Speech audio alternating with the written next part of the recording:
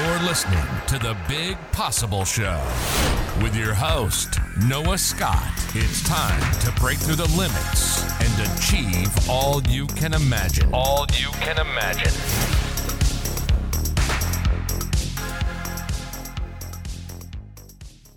Hello, everyone, and welcome to another episode of The Big Possible Show. This is Noah Scott signing on with Stephanie Thoma. Stephanie is a Forbes featured speaker, coach, and author of the networking book, Confident Introvert. Stephanie helps people activate their voice and public speak with confidence, inspiration, and impact. To date, Stephanie's helped thousands of people celebrate their strengths, step into their authentic confidence, and make meaningful connections through speaking at places like Harvard, years behind the scenes at TEDx, and one-on-one coaching. I'm so excited to have you on the show, Stephanie. You do everything I love. So welcome. How are you? Thank you, Noah. Excited to be here. Yeah, fantastic. So Stephanie, in your bio, there's a lot of power, but what would you say is your superpower, the thing that you are just world-class at? One of my superpowers is definitely connecting people dots. So certainly while clarifying what, let's say, someone's magic is and what they can amplify and bring into the world, what good is that if you don't have an audience, if you don't have friends to help you along the way, and vice versa? So I have been really dedicated and devoted over the years to cultivating a really solid community of worldwide friends. And I really love to be able to share that and pass that on as it grows and expands. Beautiful. I love how articulate you are in expressing that too, that the people dot connector. That's so epic. So what would you say, as this is the Big Possible Show, we're really trying to focus on conversations around how, as individuals, we can make a difference in the world. And so what would you say the impact that you and your mission is right now in the world? Like, how are you saving the world? Well, okay, my piece of saving the world definitely has to do with a combination of leading by example and also helping, so I'd say that it's really been a trajectory, right? Where kind of, at least in the coaching industry, there's a big emphasis on as you grow, so do your clients, so does the person and the people that you're speaking with and interacting with. And so let's say, pre-COVID times, it was much more focused on gaining confidence within myself. I hosted over 1,000 networking events and got really comfortable interacting with people and created a few original formulas and concepts to help others embody that same sense of social confidence. And now it's kind of organic, right? People have started to come to me asking about, how do I become an author? How do I become a public speaker? And sort of, beyond feeling comfortable and really confident connecting with people who also happen to be ambitious, maybe in a networking setting. There's been this sort of elevation in the sorts of people that I am interfacing with on a client basis, but also the rooms that I'm in, virtually or in person. So incredible. And, I'm sure it's taken a lot of growth and expansion to get to this point. But I'd love to hear a story of a time that you took a big risk in your life.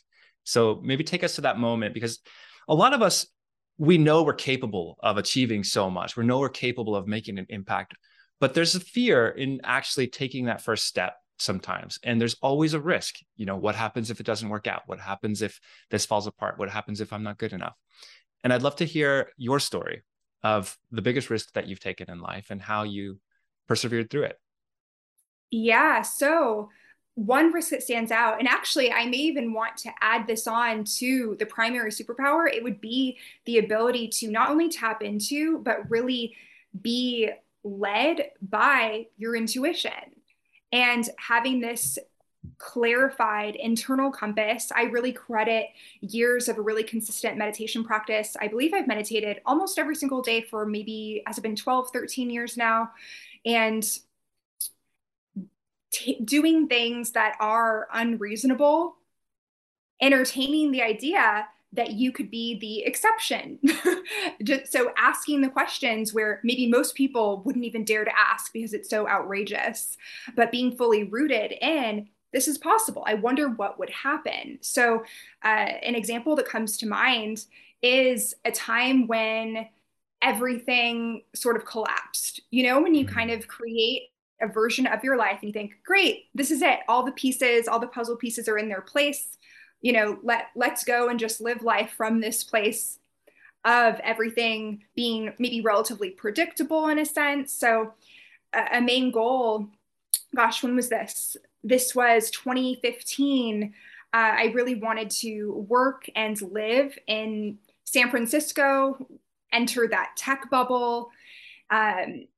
Despite having beliefs that I was really inept at technology use and getting to a place where, okay, I saved up a certain amount of money at this point in time.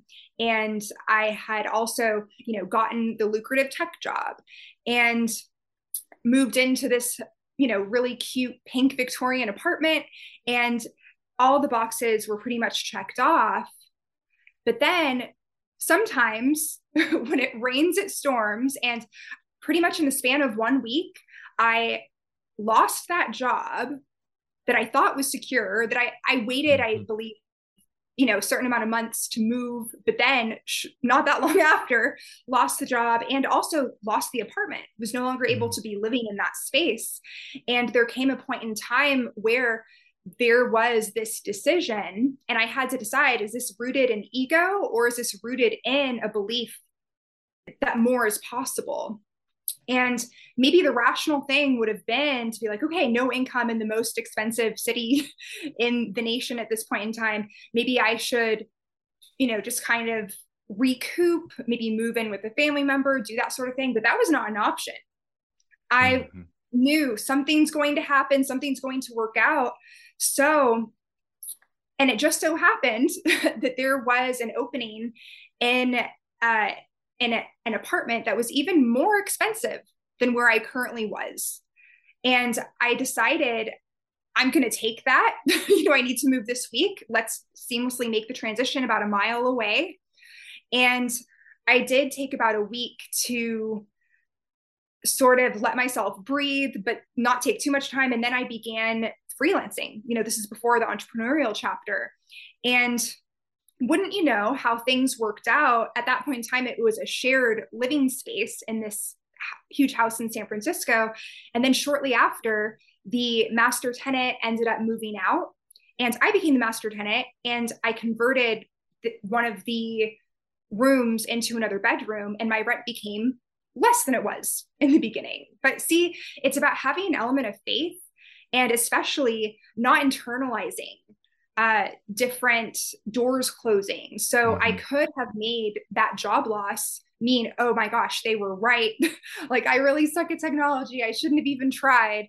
And, I could have made that housing situation not work out mean, oh, maybe I'm just not meant to live in San Francisco.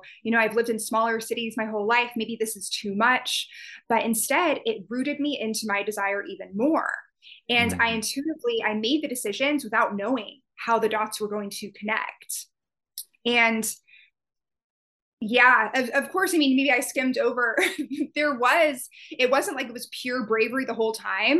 No. I was very aware that, okay, this is a sort of rock bottom moment in a few ways, like ego, finances, but having this belief in, okay, what do I really want? I want to live in the city. Yes.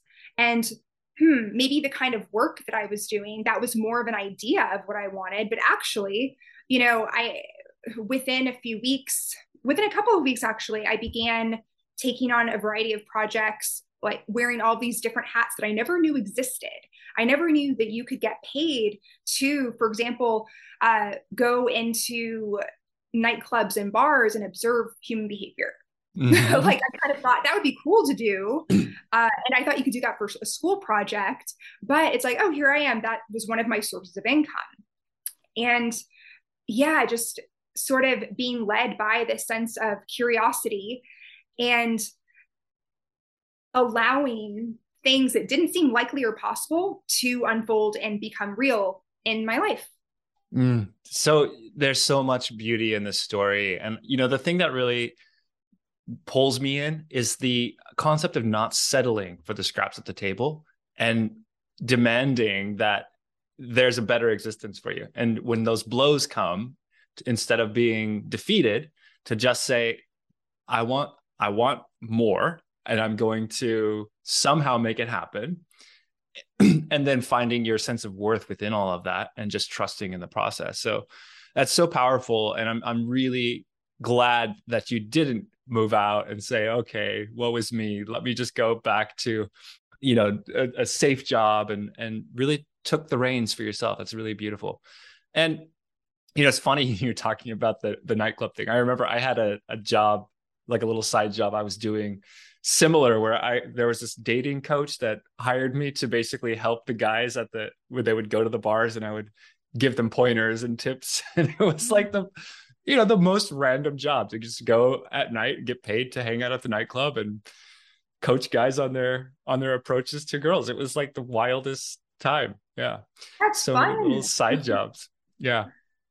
So I'd like to hear some of the habits that you've cultivated throughout the years. I know we've touched on meditation, but what are some of the other habits that you've found have been particularly helpful in just keeping you on course, keeping your energy up and your confidence up? One of them that comes to mind is actually 3 habits in one. It does encompass meditation, but it's one of my concepts called the daily 3-2-1. And it's 1 hour dedicated to just unplugging. And what you'll do in this power hour is 3-2-1 stands for 30-20-10 to comprise that hour. So there's 30 minutes of reading, which is more than the average person reads in a day. So this could be reading for fun, for personal development, followed by 20 minutes of journaling. And I really like to view it as narrative therapy, writing out maybe even what happened that day, points of gratitude, and allowing yourself to stream of consciousness, sort of empty your mind. I love doing this practice before bed, particularly for that reason, followed by 10 minutes of meditation.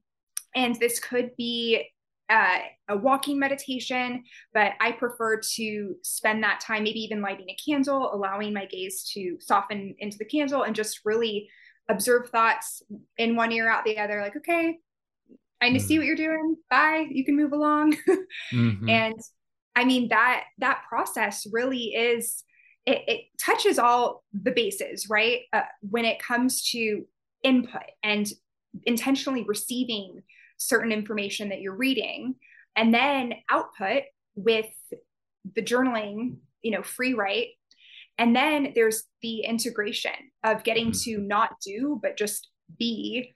And I know that meditation, there's this fallacy that you need to do it. I mean, I have done Vipassana meditation retreats where it's like you're meditating for 100 hours over 10 days, but really having a practice of 10 minutes a day, 5 minutes a day makes so much of a difference in feeling that baseline sense of calm that can then build confidence on top of. Then you build connections on top of that. And that's how that impact in leadership becomes possible.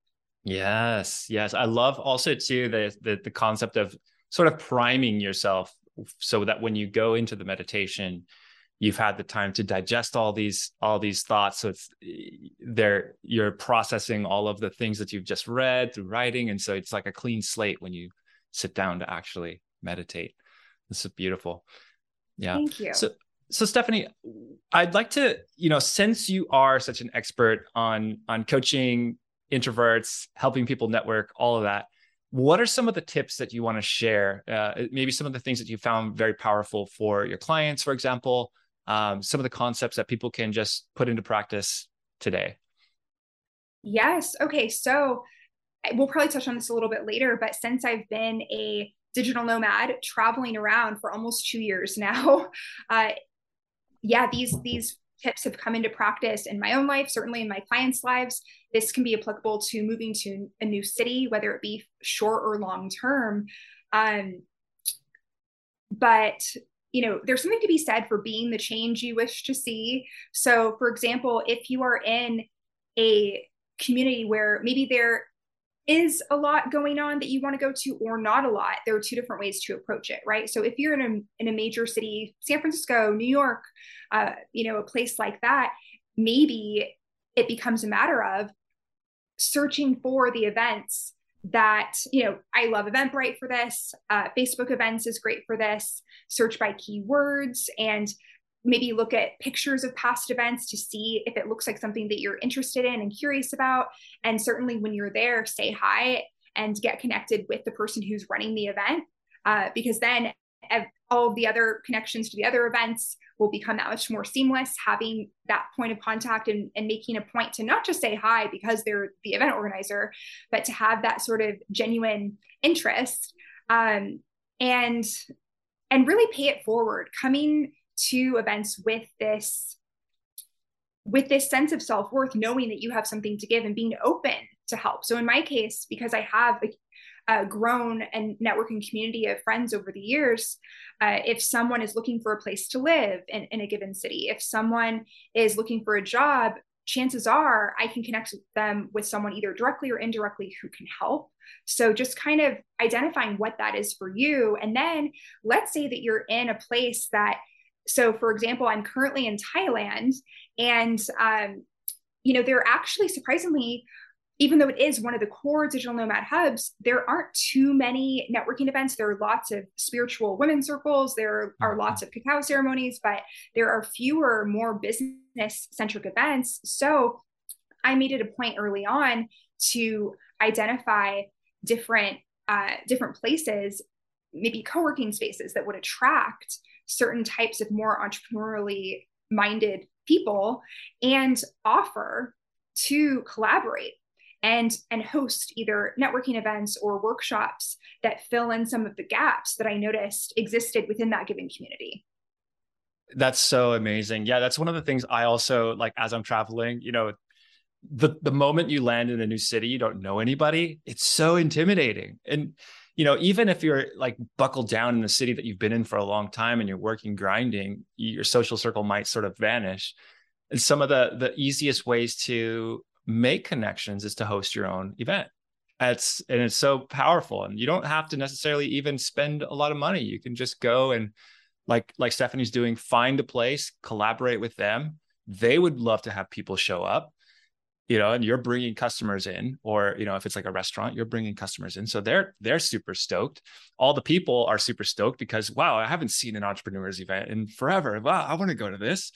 And so you're now the person who's the authority connecting everybody. And there's so much power in there. And Stephanie, how do you, when you hit a wall, how do you find support? That's something that I think a lot of people, when they're entrepreneurs in particular, sometimes we feel like we have to solve all the problems of the world on our own. Yeah. Okay. So there are a couple of different facets of this that I'd like to touch on. So when I hear hitting the wall, I immediately think of energy reserves.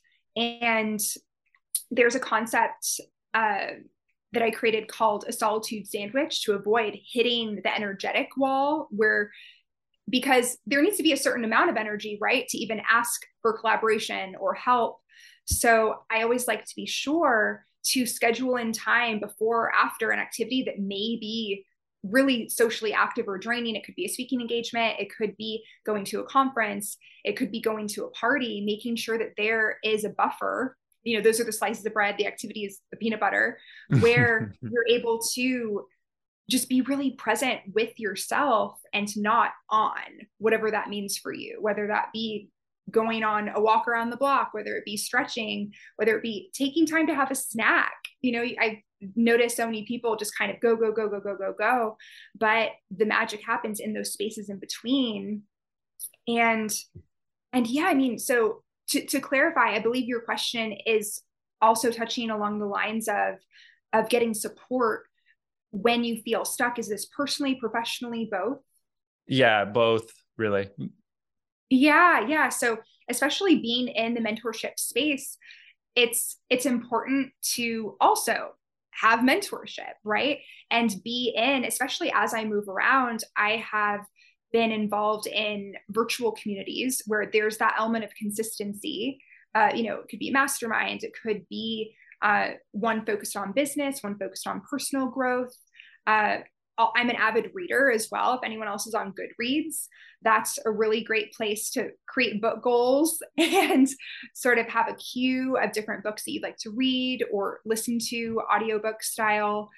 And yeah, pretty much it's not necessarily about, I mean, this is what it takes for some people though, being at rock bottom and saying, oh my gosh, I need help now, because that has a different energy to it, right? Mm-hmm. That almost has a savior complex energy that's not really empowered. And in the containers that I create, it's really not about having someone be dependent on, let's say, holding on to any ideas they have or actions they might take, waiting to bounce the idea off. While certainly that can be helpful, it's about, again, going back to that intuition. And, maybe, and this is a viewpoint on intuition, where sometimes the decision that is made from a place where maybe it doesn't seem rational, but you hear that little inkling, that little voice, it's like, hey, do this, try this. Or even if someone says that's not possible, it doesn't really apply to you, keep going. Or even a voice that says, stop, enough. And sometimes it can be a matter of maybe having that sense of assistance or help, mentorship, coaching, to be able to discern the difference between a fear response and an intuitive response.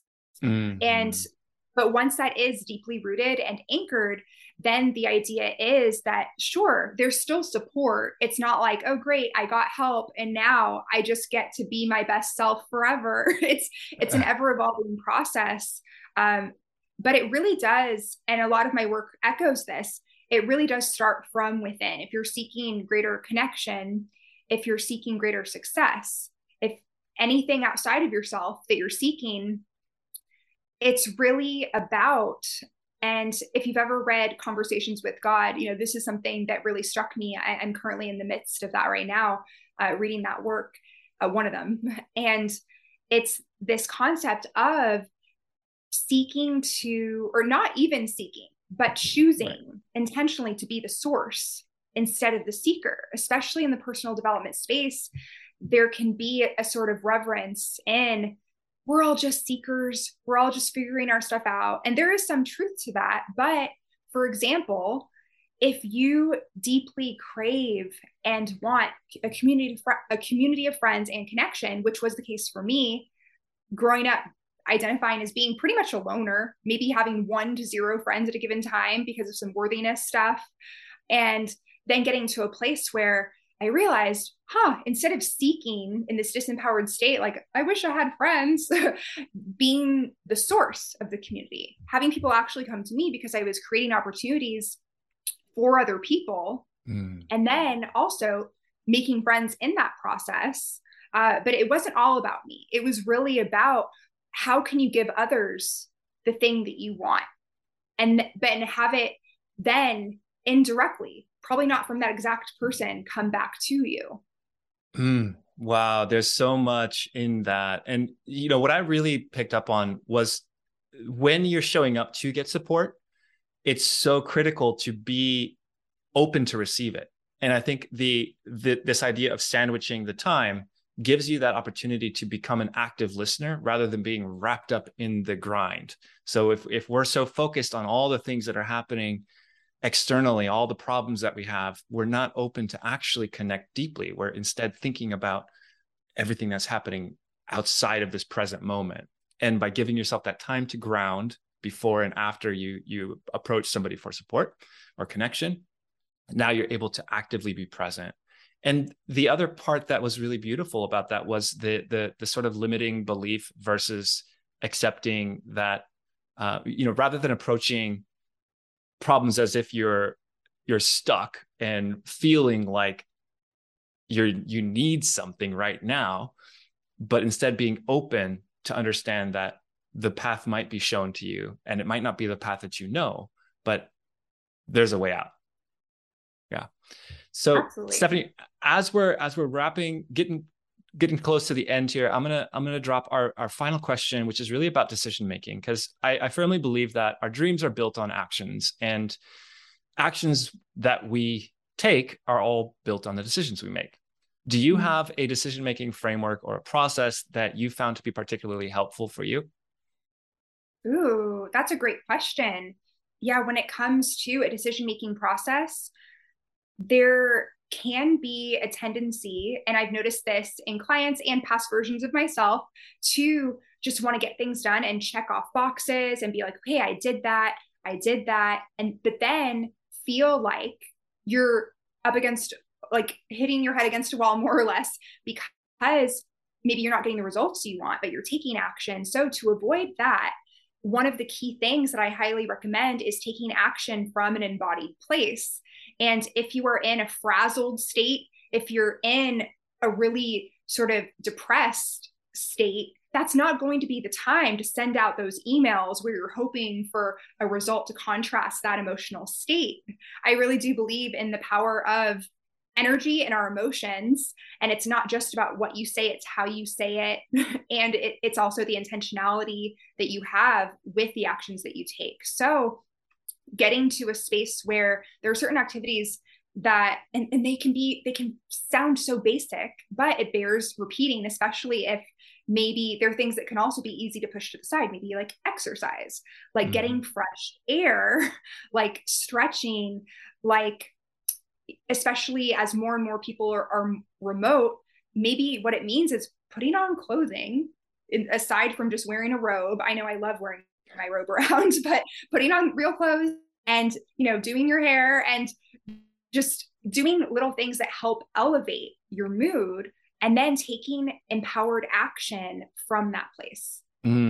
So cool. Yeah. Embody the action. Beautifully said. So how do our listeners support you? How do we stay in touch, follow all of your projects, everything?